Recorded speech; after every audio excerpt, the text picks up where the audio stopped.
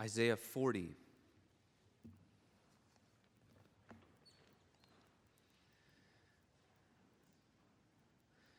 Isaiah 40, verses 1 through 5. As I did mention in my prayer, I'm so sorry I did forget to mention at the beginning of the service, the Lord has called home one of our members, Evelyn Belgrave, and she had been in hospice care for a while in Elmhurst, and the Lord mercifully called her home, so be in prayer for her family.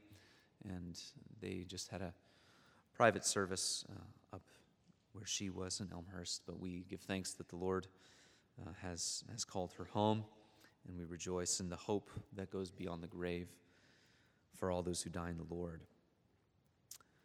Isaiah 40, verses 1 through 5. Over the next few Sunday mornings, we'll give special attention to the advent and birth of our Lord Jesus Christ. And we look today at a very famous passage, and that passage that gives us the first chorus of Handel's Messiah, when the choir joins together. The glory of the Lord shall be revealed. And as Dr. Strange said a couple of weeks ago, the maestro is about to call the tune. So make preparation for all of these things this morning. Isaiah 40, verses 1 through 5. God's holy word. Comfort, comfort my people, says your God. Speak tenderly to Jerusalem, and cry to her that her warfare is ended, that her iniquity is pardoned, that she has received from the Lord's hand double for all her sins. A voice cries, in the wilderness prepare the way of the Lord. Make straight in the desert a highway for our God. Every valley shall be lifted up, and every mountain and hill be laid low. And uneven ground shall become level, and the rough places a plain. And the glory of the Lord shall be revealed, and all flesh shall see it together. For the mouth of the Lord has spoken. Amen. And if you would go to John chapter 1. The glory of the Lord shall be revealed. And in John chapter 1, there the apostle says, we have seen his glory. That is the glory of Jesus Christ. John 1, verse 1. In the beginning was the Word, and the Word was with God, and the Word was God. He was in the beginning with God. All things were made through him, and without him was not anything made that was made. In him was life, and the life was the light of men. The light shines in the darkness, and the darkness has not overcome it. There was a man sent from God whose name was John. He came as a witness to bear witness about the light, that all might believe through him. He was not the light, but came to bear witness about the light. The true light, which gives light to everyone, was coming into the world. He was in the world, and the world was made through him, yet the world did not know him. He came to his own, and his own people did not receive him.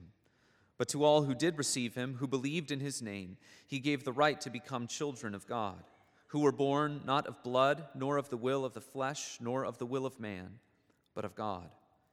And the Word became flesh and dwelt among us, and we have seen his glory, glory as of the only Son from the Father, full of grace and truth.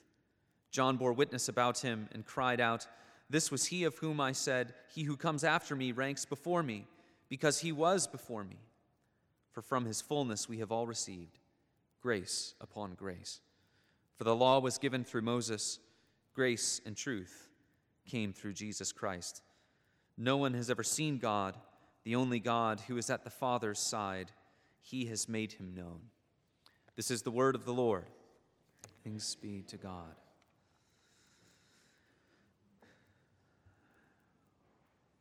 Let us go to God once more in prayer. Merciful God, who sent your messengers, the prophets, to preach repentance and to prepare the way for our salvation, give us grace to heed their warnings and forsake our sins, that we may greet with joy the coming of Jesus Christ, our Redeemer, who lives and reigns with you in the Holy Spirit, one God, now and forever. Amen.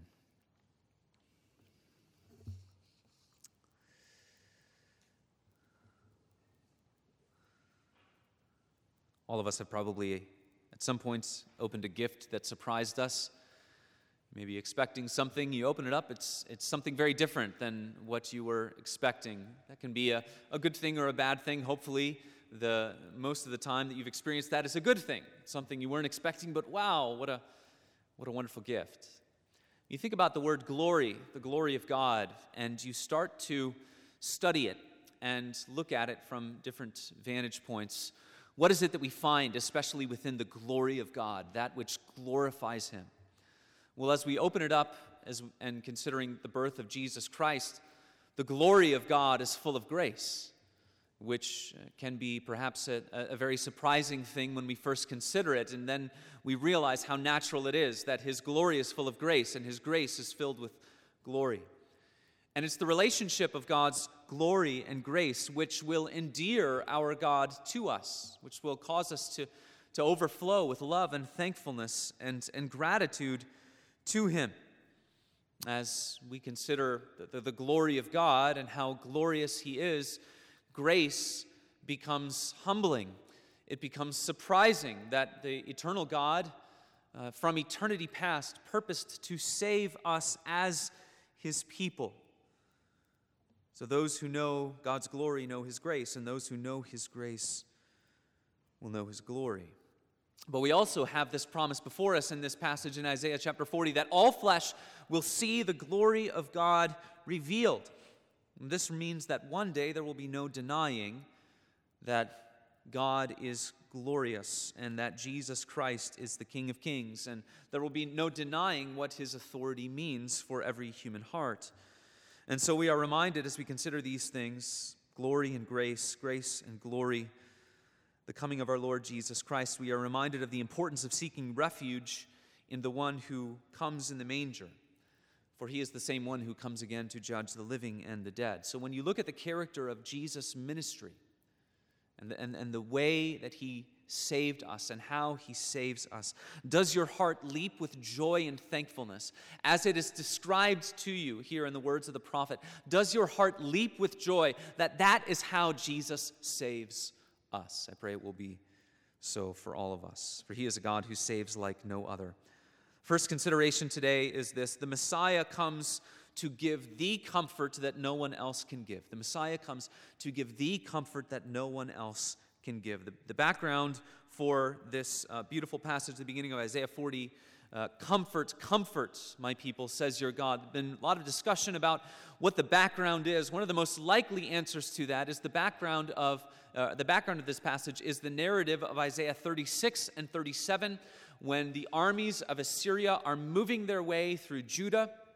They're capturing all of the cities, laying waste to much of the land of Judah, but then God, by His sovereign hand, stops the army of Assyria just as they reach Jerusalem, and He saves Jerusalem from certain death and destruction. You can read about that in Isaiah 37, and in verses 33 through 37, there we read that the angel of the Lord goes out and strikes down 185,000 of the Assyrian army, and thus they are blown back and they retreat.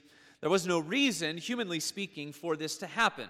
It was God's intervention, and because of this, Jerusalem becomes a special witness to the power and the grace and the glory of God. They had rebelled against God. They had sinned against Him. All that had come their way that was leading up to exile were things that they deserved because of their sin. And yet, in this little part of the story, God intervenes. He says, no more. The destruction will end here. By God's power, the city of Jerusalem for that time was spared.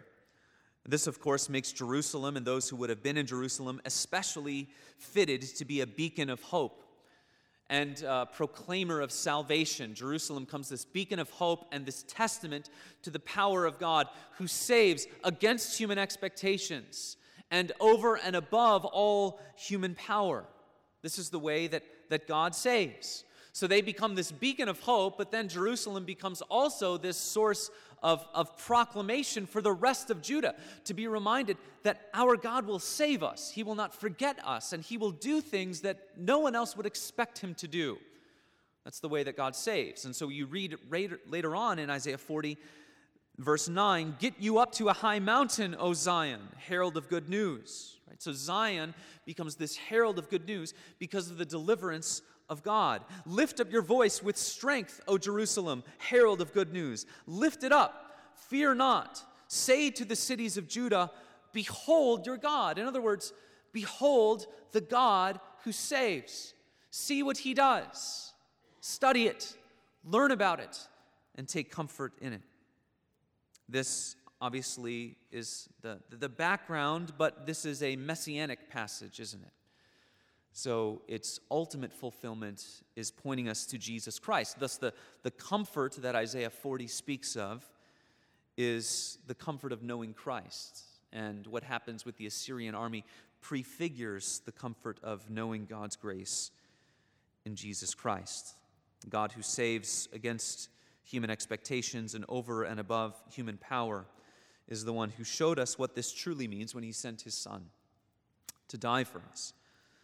Speaking of comfort in Christ, the beginning of the Gospel of Luke describes this, right? As Jesus is being brought to the temple, Simeon is waiting there, and what is the way that Simeon's faith is described? He is one who's waiting for the consolation of Israel, the comfort of Israel, that comfort that comes only through redemption, only through God's saving work. And so Simeon, of course, famously sees Jesus, and he takes him and he says, "Lord," in a prayer, "Lord, now you are letting your servant depart in peace according to your word, for my eyes have seen your salvation." Such faith that we see in Simeon, because he understands as he looks into the face of this child, Jesus, the baby, what he sees is the consolation, the comfort, the salvation of Israel. You see, this passage teaches us the nature of the comfort that Christ brings. So ask yourself this morning, brothers and sisters, are you living in a way that allows you to find this comfort in Jesus? We talk about it a lot in our Reformed tradition, our only comfort in life and in death, that I belong to Jesus Christ. Why do we say that? Because it is the only comfort that is strong enough to be with us through life and death.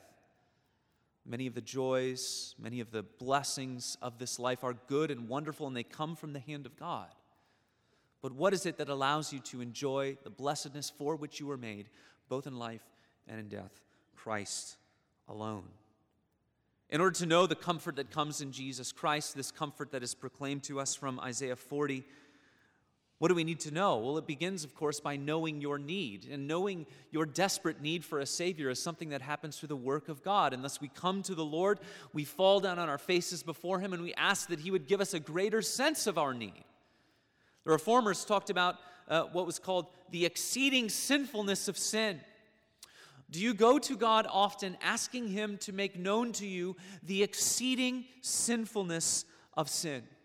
The extent to which what you do alienates you from the grace, from the glory of God, from His holiness, from His majesty. Do you know something of the exceeding sinfulness of sin? Or do you judge what you ought to do before God? Do you judge the state of your soul not based on God's word and on His majesty and on His holiness, but do you judge those things from the maxims and judgments of the world? Do we allow the thinking of the world to form the way in which we think about the way that we relate to God? Or do you come before the Lord asking that you would know something of the exceeding sinfulness of sin so that you would know something of the true comfort that is found in Jesus Christ?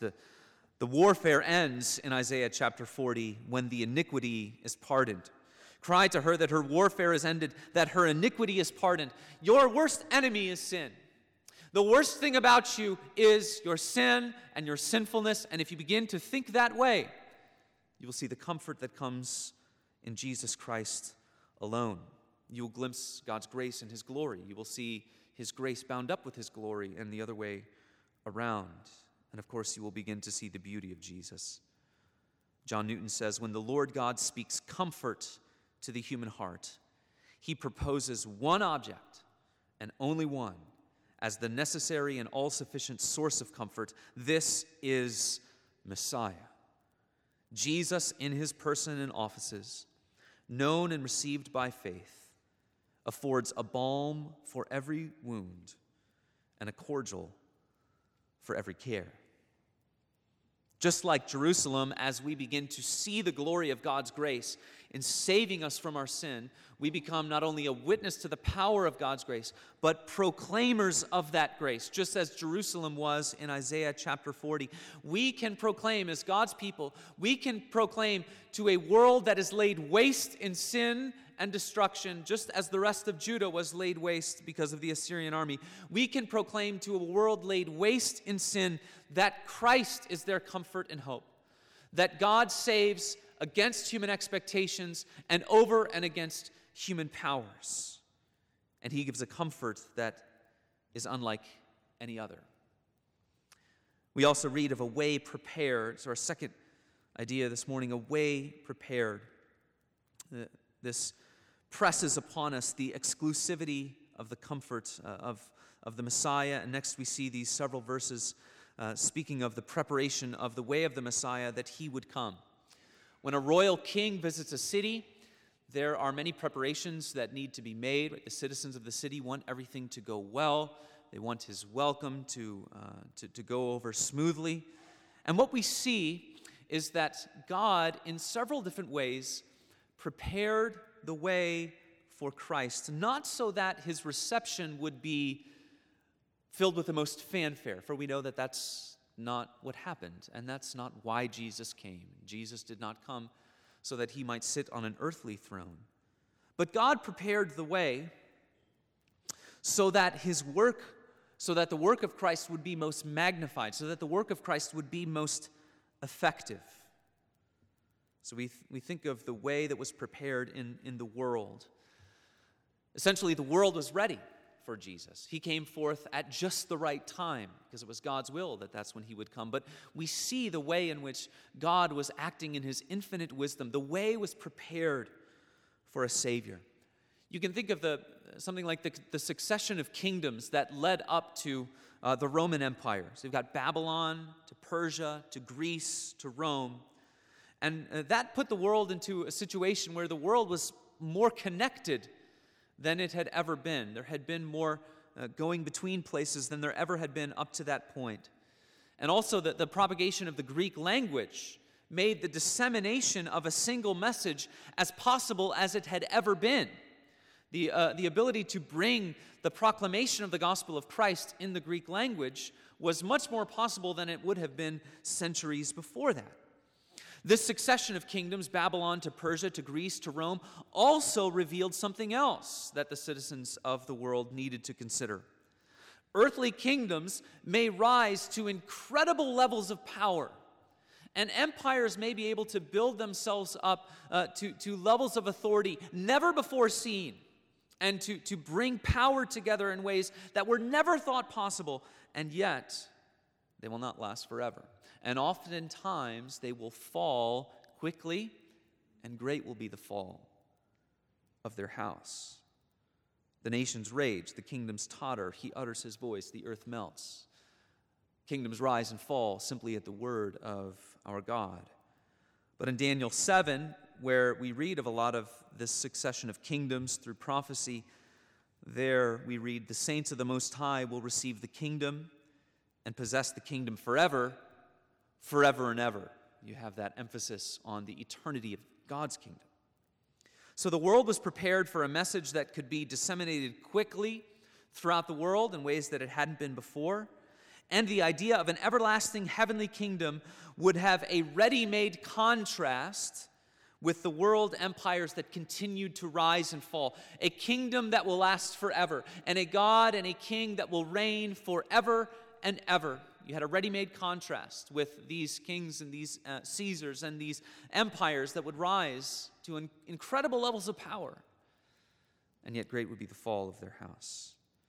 There's also a way that was prepared in Israel. So, of course, famously, this is a prophecy about John the Baptist. John the Baptizer, as my oldest daughter calls him. John the Baptizer prepares the way in Israel, and his ministry points to Christ by putting a challenge to the religious institution of the day. It challenges what's going on in Israel. Must these institutions, must the temple, must they give way to the Messiah? And because of the character of John's ministry and his preaching, we see that that is exactly what must happen. John is in the wilderness, and so he challenges the Israelites whose ultimate hope would be in Jerusalem or in the cities of Judah. This is a heavenly message.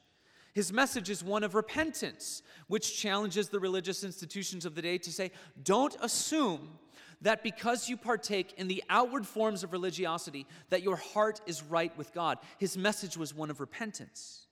He's not in the temple, thus prefiguring that Jesus would usher in a more perfect ministry where forgiveness of sins would not be confined to one particular place.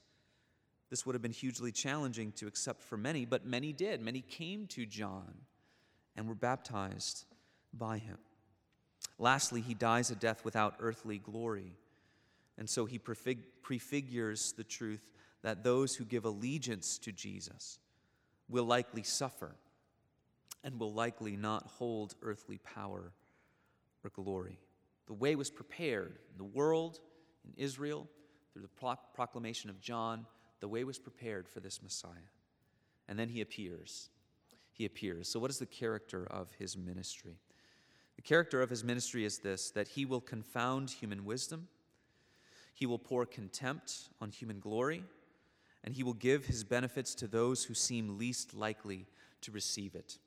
He will confound human wisdom, he will pour contempt on human glory, and he will give his benefits to those who seem least likely to receive it.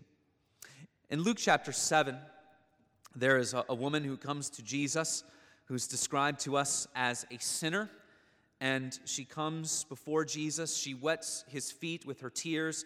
She wipes them with the hair of her head. She kisses his feet and anoints his feet with the ointment. And there's a Pharisee there, and he's offended by all of this. And he says, if Jesus were a prophet, he would have known who and what sort of woman this is who is touching him, for she is a sinner. This man represents one of the dominant ways of thinking about things in the religious spirit of the day. That approaching someone of great worth means that you bring within yourself your own righteousness. And Jesus confounds that wisdom with his message. He goes on to explain in a parable that someone who is forgiven more loves more. And thus you see the devotion of this woman as a testament to the fact that she has been forgiven much, and thus she will love her Savior much. And that becomes the way that the gospel is to be proclaimed. That there is no denying the depth of our sin, but to those who see the depth of their sin, the exceeding sinfulness of their sin, they look to the Savior who is their righteousness, who is their reconciliation, who is their source of eternal life, and their heart overflows with love to him. The ministry of Jesus is chiefly about forgiveness of sins, not recognizing human worth through those who bring their own righteousness.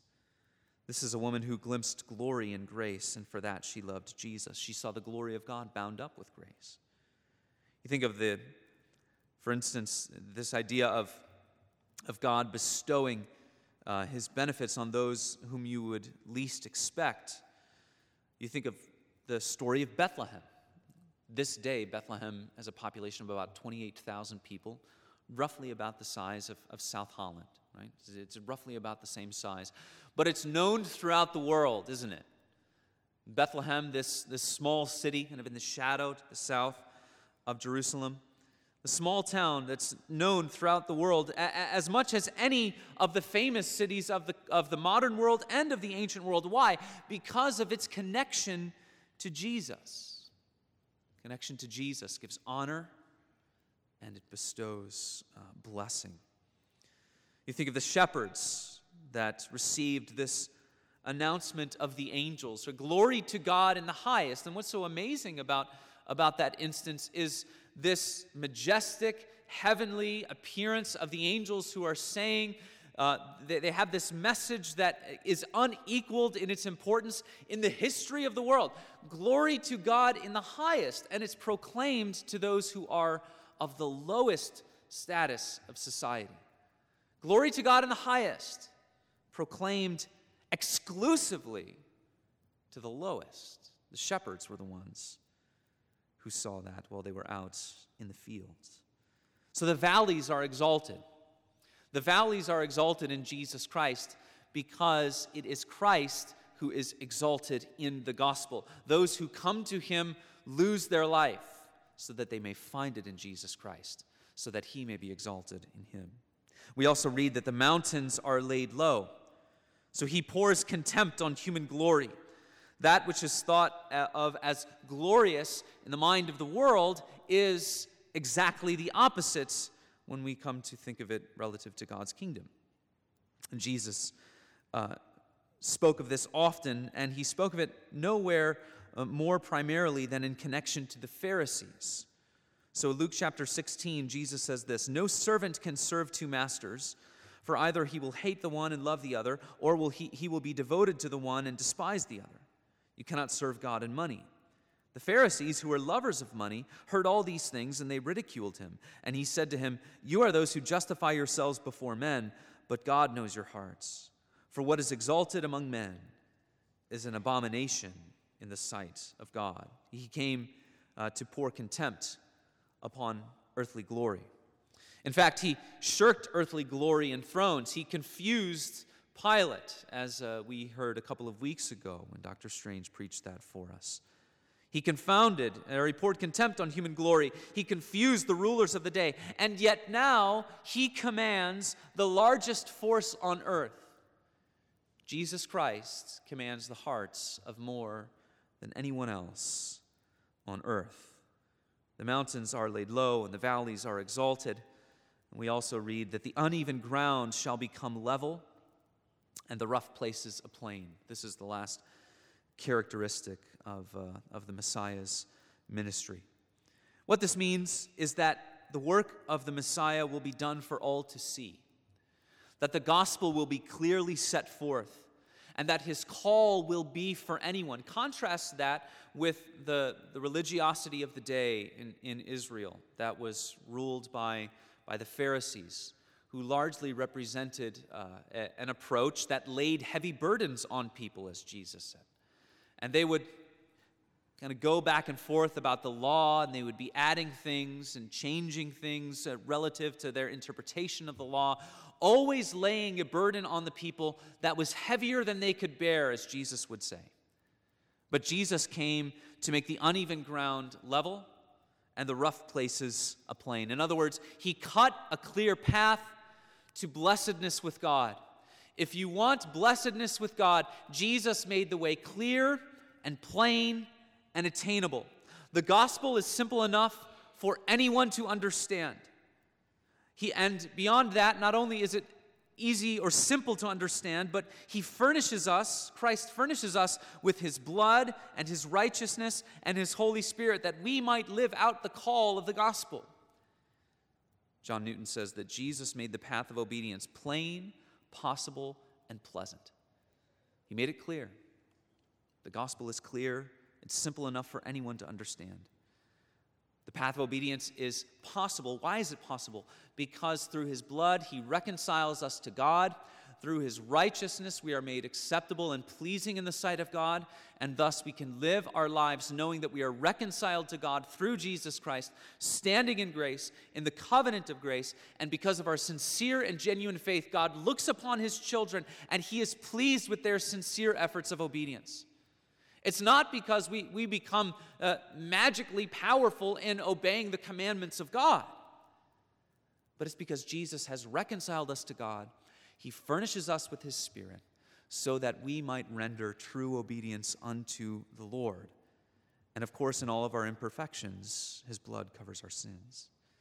So the path of obedience is plain, it's possible, and of course, it's pleasant. It's pleasant. Only because of the Messiah, Jesus Christ, only because of him and his work, can a heart truly say, to live is Christ, to die is gain. To live as Christ, to die as gain. My highest goal in life is that Jesus Christ would be honored in my body, no matter the cost at which that comes. What my highest goal to which I want to attain is that Christ would be honored in my body. Read in the Psalms of the soldiers who are willing in the day of battle. And that's what we are. We're willing in the day of battle. We don't stand back with fear, but as God calls us into the life He calls us, He furnishes us with power to be able to say, I know that I'm reconciled to you through Jesus Christ, and the way is pleasant because of my Savior. So the glory is revealed. The glory is revealed through the grace of God and the heart of the person who looks to Jesus Christ. When you hear the description of the character of the Messiah's ministry, does your heart leap with joy? Because outside of the power of God, you will not be able to truly rejoice in all of these things. You will not be able to truly rejoice in a Savior who confounds human wisdom and pours contempt on human glory. But if you do, and if you are rejoicing, then you could give thanks that God has worked in your heart. So not only do we rejoice in the character of the ministry of the Messiah, but we willingly embrace suffering and shame because we are glad to walk the path of our Savior. William Bradford said, "What is glory in this world but shame? Why are you afraid to carry Christ's cross? Will you come into His kingdom and not drink of His cup?" Jesus Christ, to the eyes of faith, is beautiful. He is supremely glorious. He is glorious not in spite of the cross, but indeed through the cross.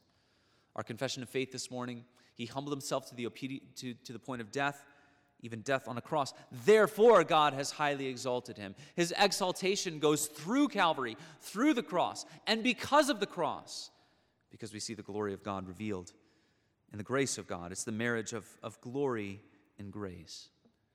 And yet there's a warning in this passage, isn't there? Because we can rejoice to see the glory of God in the face of Jesus Christ. We can rejoice to see glory and grace together. And yet, what do we have in this passage? The promise that all flesh will see it together. And we've confessed this morning that every knee will bow and every tongue confess that Jesus Christ is Lord. So what we need to remember about the Christmas season is that it makes it inevitable that Jesus Christ will come again. Right? His first coming lends itself to His second coming. Christmas is inextricably linked to the return of Jesus Christ.